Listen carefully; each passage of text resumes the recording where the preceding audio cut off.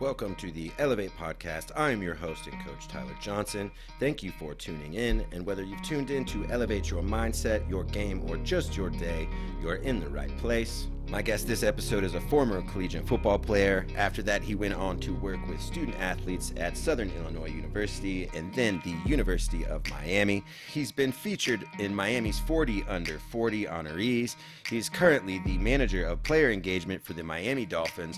Welcome to the Elevate Podcast, Alexander Martin.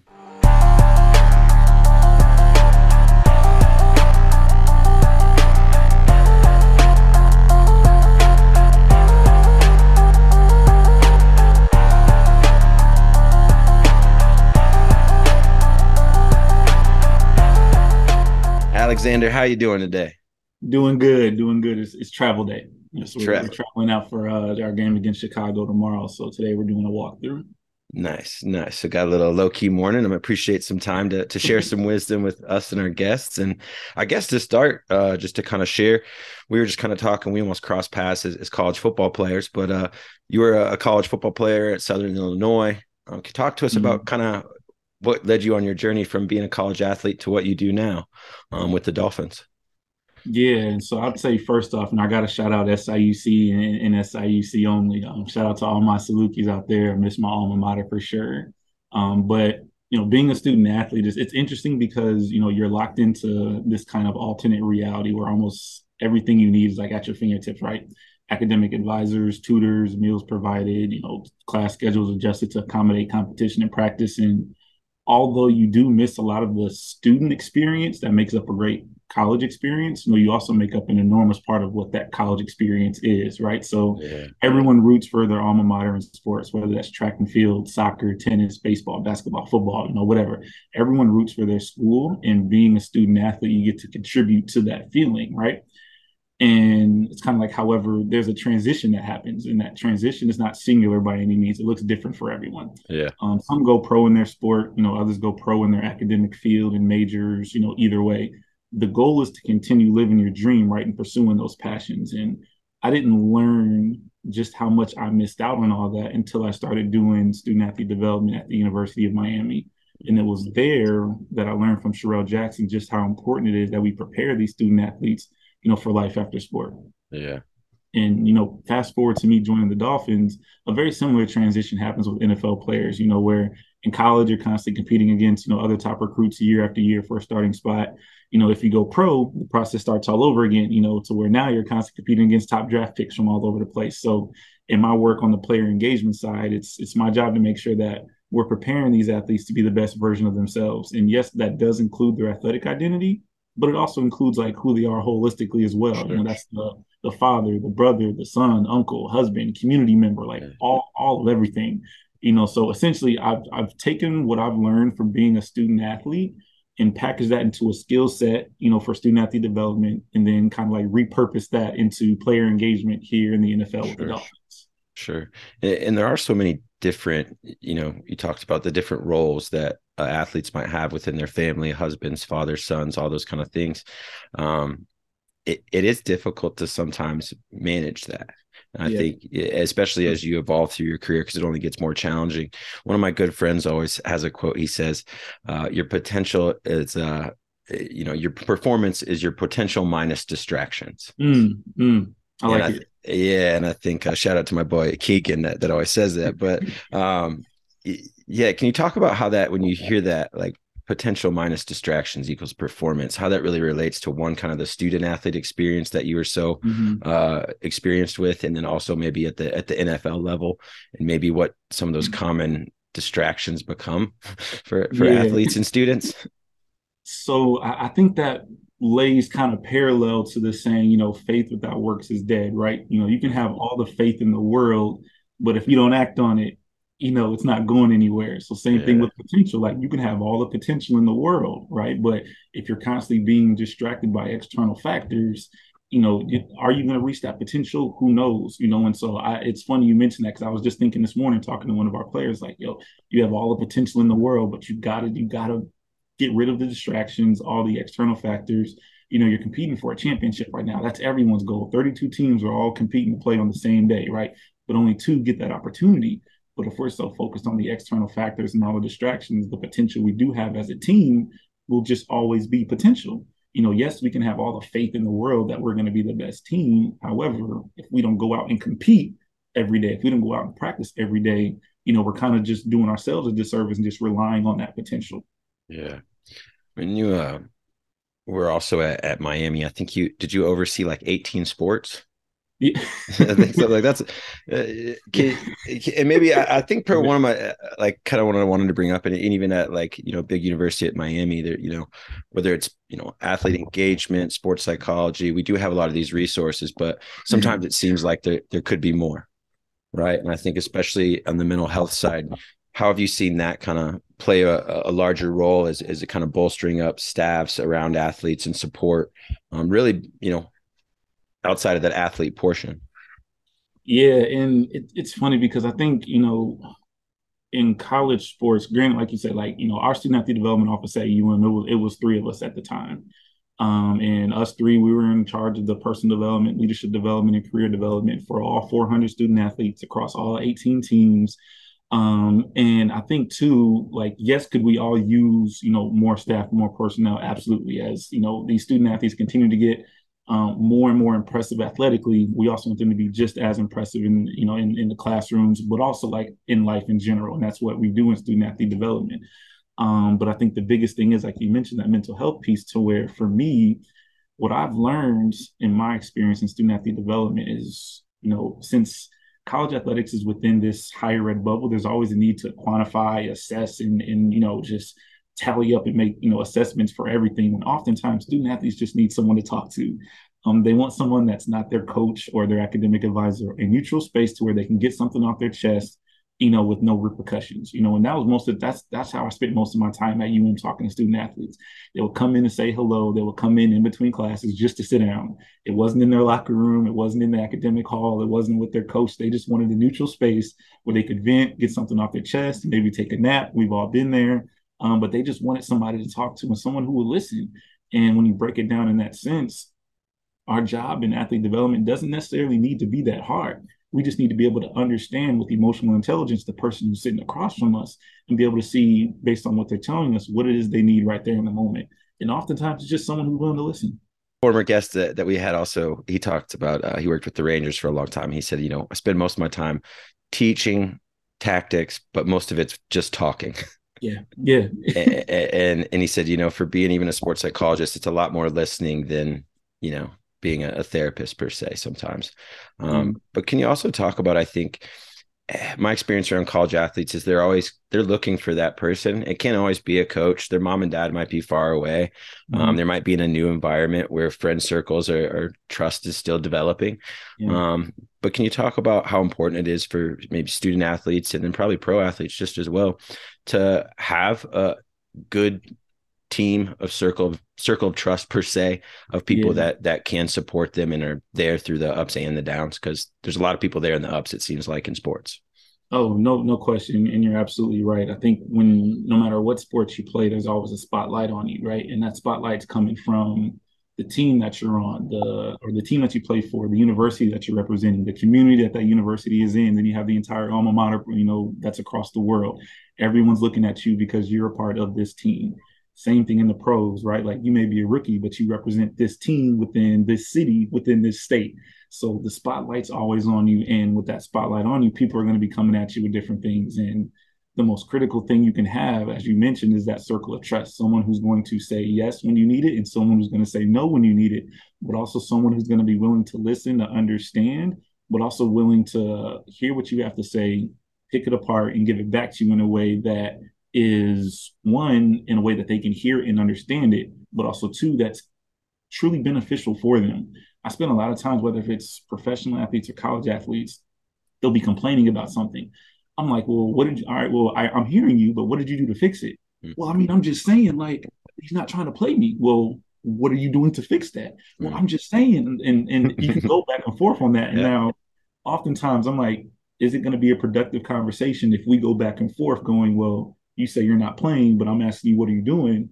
Really, what I'm hearing from, the emotional intelligence side is this player's upset that they're not playing, right? And if I keep pushing All right, well, what are you doing to play? That's not what they want to talk about right now. Do we have to get there at some point? Yes, but this is not the time for that. Now is the time for them to vent out everything that's on their mind. They're not playing, they're frustrated, they don't understand why. Regardless of if you know why or not, you want them to get all that out now. Yeah. So they don't do it on the field, they don't do it on the court, the pool, whatever. Allow them the free space to get them out, or to get all that out and vent now, so that when they're done venting, now you can have the clean conversation of, all right, I heard you say coach isn't trying to play you. All right, so let's go back and pull up your film. Are you doing your individual drills right? Are you understanding the playbook? Do you have regular communication with your coach? If that last part is a no, why not? Do you feel like you can talk to your coach? And now talking to your coach is not just talking to your coach about the playbook. Being able to talk to a coach is like, all right, can I talk to you about how I'm feeling about a certain thing? That's the level of connection we're looking for. And you can't have that kind of conversation if you're going back and forth with another athlete. You have to be able to let them get that venting out, so then you can have the clear conversation now that everything has hit the wall. Yeah, I think there's a propensity for former athletes and sports people and coaches to sometimes, when we're here, athletes, complain or have a problem. And I like the way you expressed that and talked about it, because I think we try to fix it too fast. Mm-hmm. Most like, definitely. Okay, we're coaching, we're people, like we're well-intentioned. We want to help get them back on track, but and I'm, suffered that in relationships too. It's like, all right, let's get through this, and then we'll get to the where we need to fix the issues. But I love the way you put that together. Leadership. We're student athletes. I think, especially at the high school level, and then the ones that go on to play at the collegiate level, sometimes I feel leadership is dumped on them. Right. They're there for a lot of talent. And then all of a sudden they're in a position, and coaches say, I need you to lead. And what are sometimes the skill sets that you try to equip kids that maybe are in that position with, when maybe they're like, I'm not quite sure how to lead. I'm in this position. What do I do, Alex? Yeah. And I love that you brought this up, because all too often, and again, this is both collegiate and professional, like a lot of our athletes are put in leadership positions that they're either not prepared for, or not ready to be in. But because sports is this next man up or next woman up mentality, it just has to be the same leadership. All right, you're next. You're going to be the next leader. And unfortunately, a lot of the leadership-based things in sports is based off athletic ability and not necessarily emotional connection or interpersonal communication. You look at ESPN all the time, and they say, oh yeah, this person's a fifth year senior.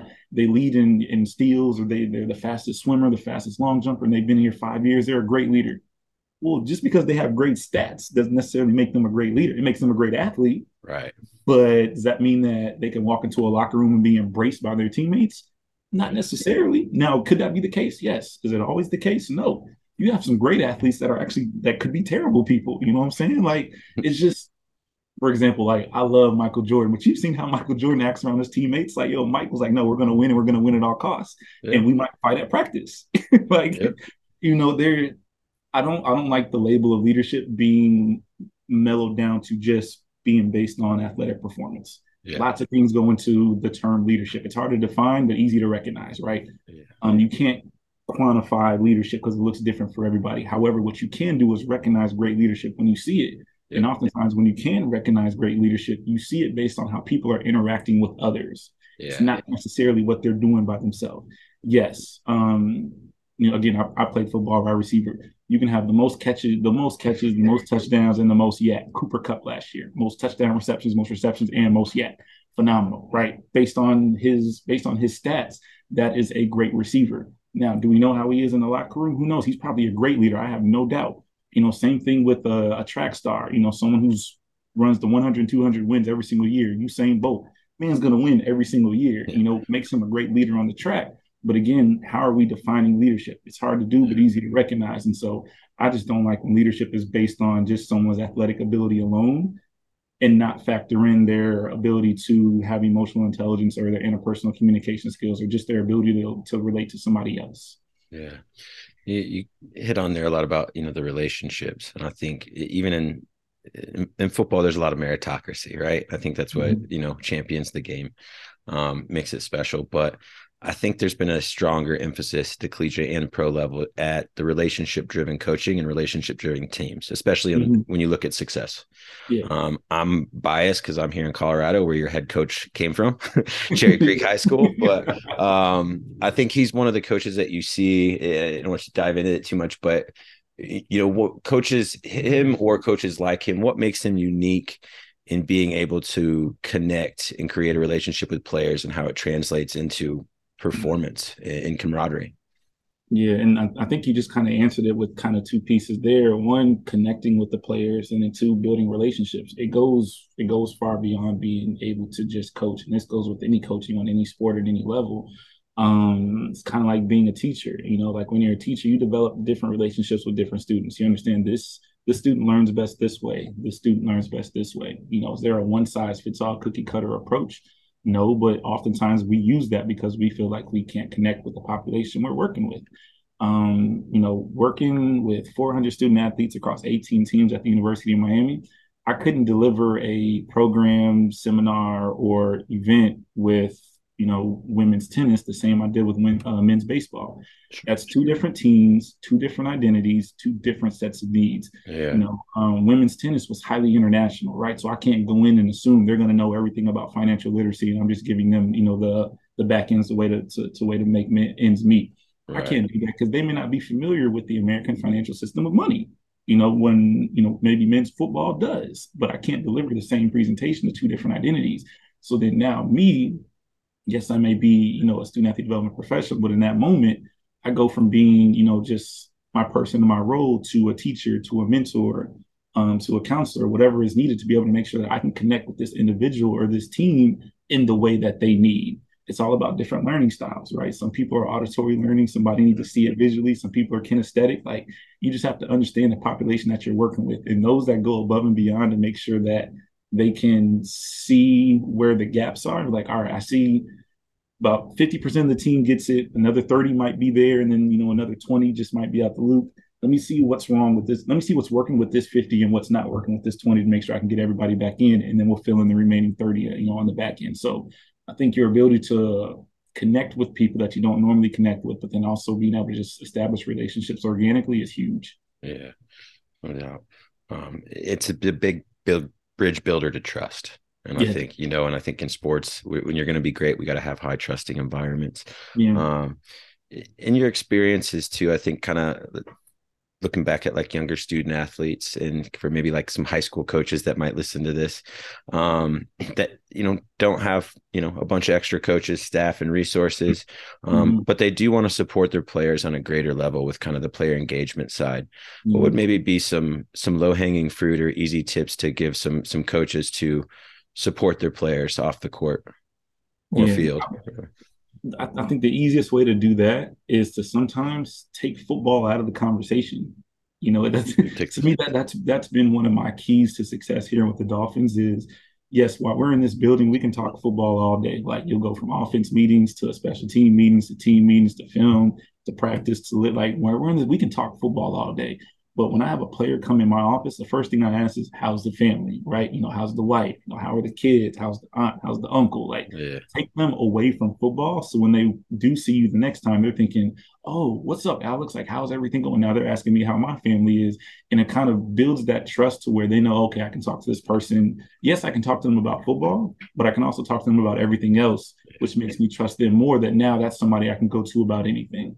And again, like, it's hard when, or if you're a coach and like you mentioned, you may not have the big staff, or you may not have the associate staff personnel, but what you can do is build authentic relationships one at a time.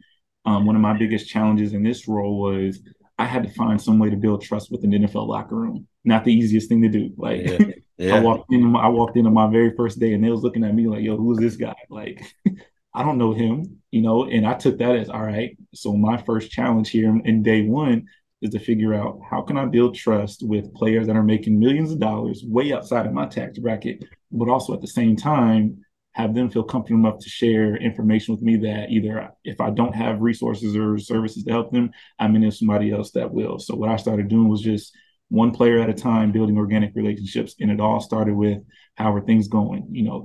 How's the family? I know you just got a dog. How's the new dog doing? Who's taking care of it? Do you have the time to take care of it? Yeah.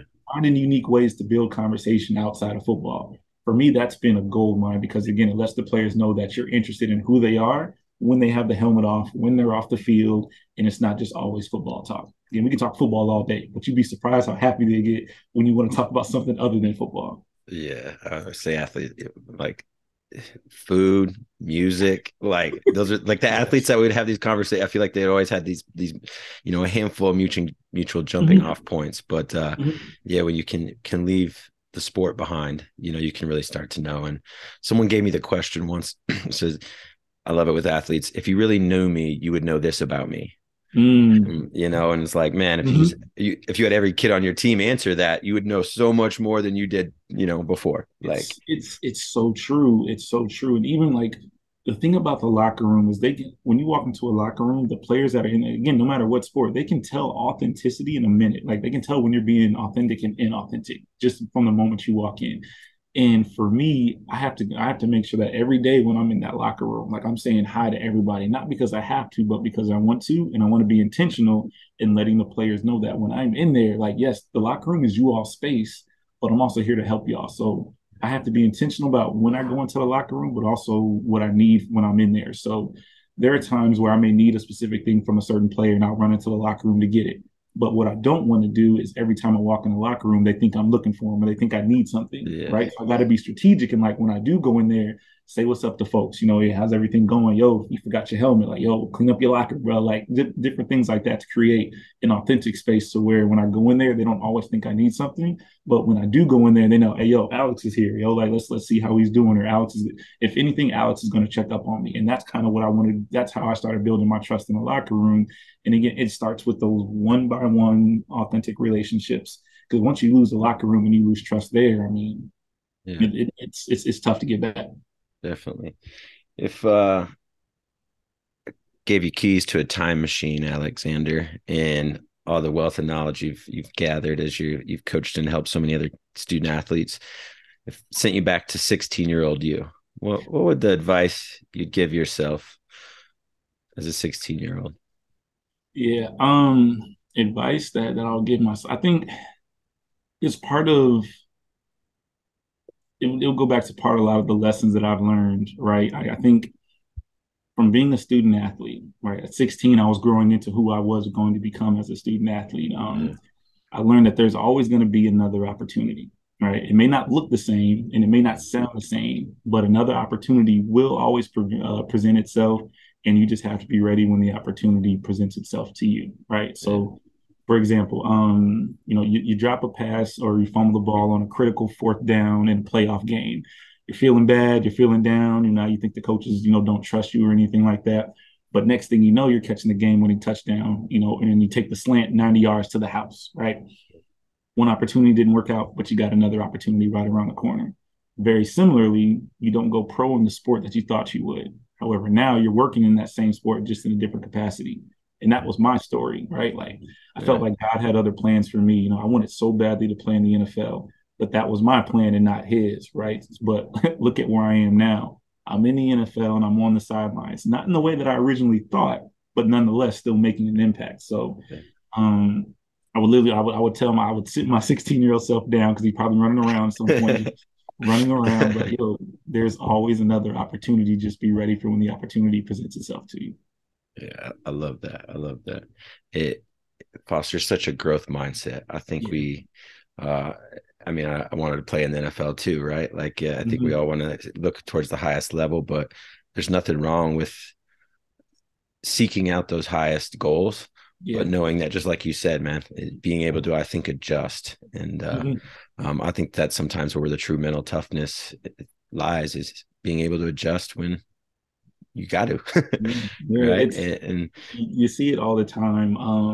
I love that you mentioned growth mindset because that's essentially what it is. Like that fixed mindset is when you're so focused on growing pro, you're at every tryout, you're at every, open practice and all that, just trying to continue to, chase the dream. And by all means, big ups to you. But at some point, for me, it was how can I adjust, right? So I started off my first year and a half, 2 years in student affairs, waiting to get into college athletics. And the next thing I know, I'm in the NFL now, and this was my childhood dream, right? Like again, it wasn't the way I thought, and it wasn't the way I originally envisioned. But at the same time, I'm still in the NFL right now. But to me now, I feel like I'm contributing more in the space that I am in now, as opposed to being a player. I can use what I've learned as a college athlete to help these student athletes that then become the rookies that I work with every single day. Yeah. And it's kind of like everything has come full circle. That's awesome. I love hearing your story and your passion to help players and do what you do. It's been great. And to close out, if you could wave a magic wand, and I usually do different versions of this question, but if you could wave a magic wand and all the student athletes out there, would wake up empowered with a skill, what would you want them to wake up with? What skill? The ability to not only create relationships but sustain relationships. Mm-hmm. Right. The reason I say this is because we've all been to conferences before, right? You meet somebody there, you get their business card, don't hear from them again. Like it's like a recurring theme, and something that I've learned and I try to do every single time I meet somebody new is to stay engaged with them. It's one thing to build relationships, right? But it's another thing to maintain and sustain those relationships. Everything from, your childhood teachers in elementary school, your college professors, I still call my coaches from Little League coach to this day. I still call them coach because of the impact they had on my life. And I feel like oftentimes we don't do a good enough job of allowing others to know the grace that they've had over our lives and allowing them to know the impact that they've had on our life, right? I talk all the time about my mentor, Dr. Derek Williams. If anyone knows me, they know about my mentor, Dr. Derek Williams. That man has had such a profound impact on my life that any chance I get, I'd be like, you know what? I wouldn't be here had it not been for Dr. Derek Williams showing me this, right? And so, but that's because I've maintained that relationship with him. I've maintained that relationship with all my Little League coaches. I've maintained my relationships with my childhood friends. I've maintained those relationships because they're important to me. Not to say that, every relationship I've ever built is still going on today. No, that would be absurd, but sure. I try my best to make sure that I do keep in touch with individuals that have an impact on my life. And is it always mutual? No, not all the time. I may reach back to somebody and never hear from them again, and which is fine. I don't take that personally, but to succeed in not only this role, this business, but in any business, yes, it's great to build relationships, but you have to maintain and sustain them as well. It's easy to not reach out. It's easy to not reach back. Tyler, I kid you not, I have about 20 messages right now on LinkedIn on people saying, hey, I just want to pick your brain. Do you have 20 to 30 minutes? And I feel so bad because I can't get to all of them at the same time, but I just get to them when I can, right? But again, that's about me not only building those relationships. Those are relationships that I've, first got or built at different things I've done with the NCAA and things like that. These are college student athletes, seniors, or interns trying to break into the NFL. Sure. I came here in a very non-traditional route. So the way I got in might be beneficial for somebody else. So I want to help others know how I got here. But when I'm looking at all these messages, I'm like, all right, I can't get to all y'all today, but I'm gonna get to you at some point. I don't want them to feel like I forgot about them, or I don't want them to feel like, I'm pushing them to the side. This is a relationship that they're trying to build, and it's my job to maintain and sustain that. So it goes both ways. But if I can wave that magic wand, everybody will be not only would everybody be able to build those relationships, but they'd be able to sustain them as well.